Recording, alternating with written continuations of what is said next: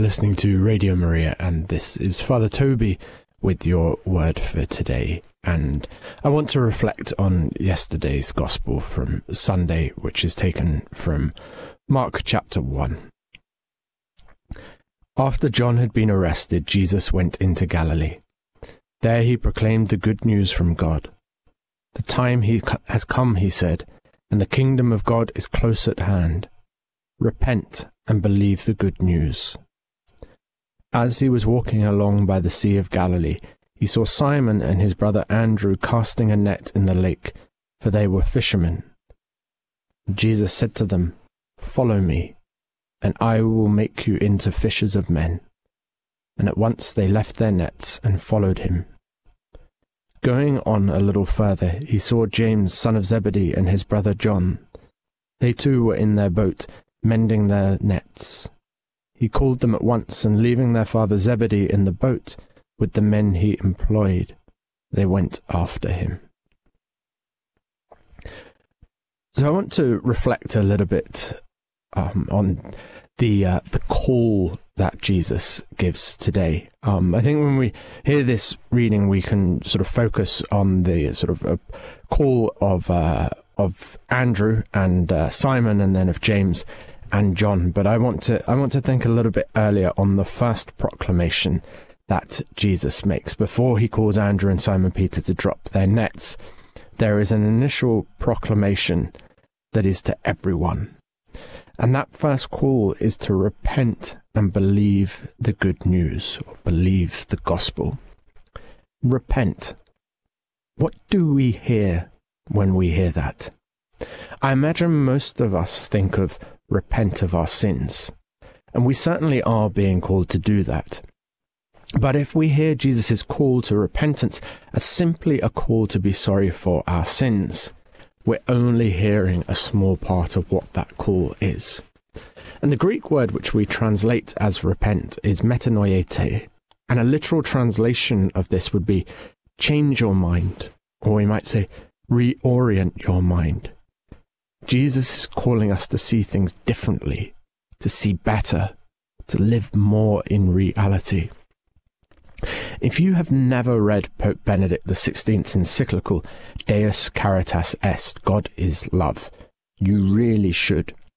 And it changed my mind, and it changed the way that I understood our faith. Because, to be honest, I used to think the most important thing about being Christian was not sinning. I thought it was primarily a behavior code, a moral code. And just to be absolutely clear, I'm not preaching here that sin doesn't matter. It does, and it's often much, much worse than we think. But the good news, the gospel Jesus tells us to believe in, is not first and foremost a moral code. Much as I might like Jordan Peterson's 12 rules for life, the gospel is not an equivalent. Pope Benedict writes that to be Christian means that we have come to believe in God's love. It's in these words, he says, that the Christian can express the fundamental decision of his life. That's a decision we have to make, each of us. Do I believe that God loves me or not? And the reason we have for believing that God loves us is Jesus. Jesus is God's love made present to us in human form. And Jesus is the one who lays down his life for his friends. Being Christian, Pope Benedict says, is not the result of an ethical choice or a lofty idea, but the encounter with an event, a person, which gives life a new horizon and a decisive direction. When Jesus calls out, proclaiming, "Repent and believe the good news," he's calling us to see who he is, and in the process to learn something about ourselves. Because we learn that Jesus is God, and that God out of love has come to dwell among us. Yes, to dwell among us to save us from our sin, but much more too, to invite us into friendship with him and to share in his life, which also means to share in his resurrection. And a line we will hear many times from Jesus is, "Do not be afraid." And the reason we need no longer fear is that we need no longer have doubts and worries that we are in this universe unknown and unloved by its creator. And we need no longer be consumed by worry about death, because we know that it is not ultimate. And people who know that they are loved by God and who no longer live in fear of death do extraordinary things.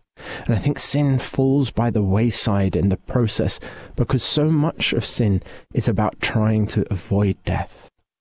Just to take one example that we might not often think about. A fear of dying makes me realize that I am not in control.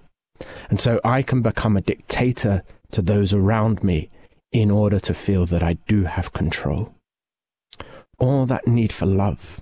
When I'm secure in the love of God, then I no longer go around chasing the love of others and perhaps manipulating and distorting myself to make them love me, or manipulating them to make them love me.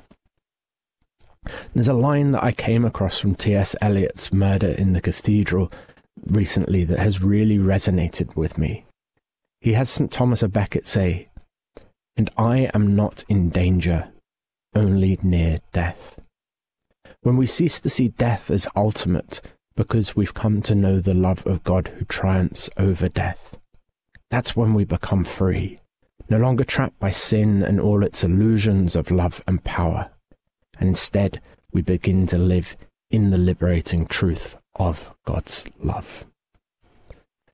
We're now going to listen to Abide With Me, sung by Australian choirs, which is always poignant for me. At my father's funeral, we played Abide With Me, and it was in Australia. And that's what we're invited into, to abide with the Lord, and so to pass through death in this life like he did, and rise with him in the glory of the resurrection.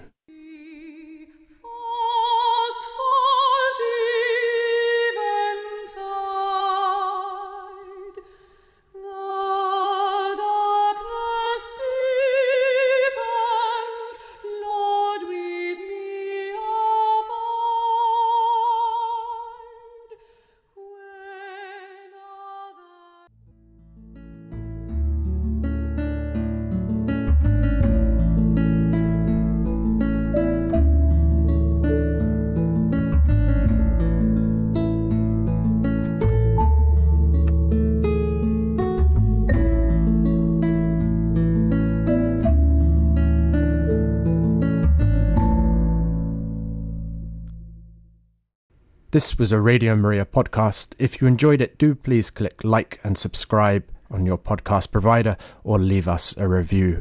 Every bit of feedback helps increase our visibility and allows us to reach more people with the message of Christ's saving truth. And if you don't already, you can listen to Radio Maria live either online or on DAB in selected regions of the UK. We'd love for you to call in live and be part of the conversation. See our website, radiomariaengland.uk, for more details and a full schedule of programmes.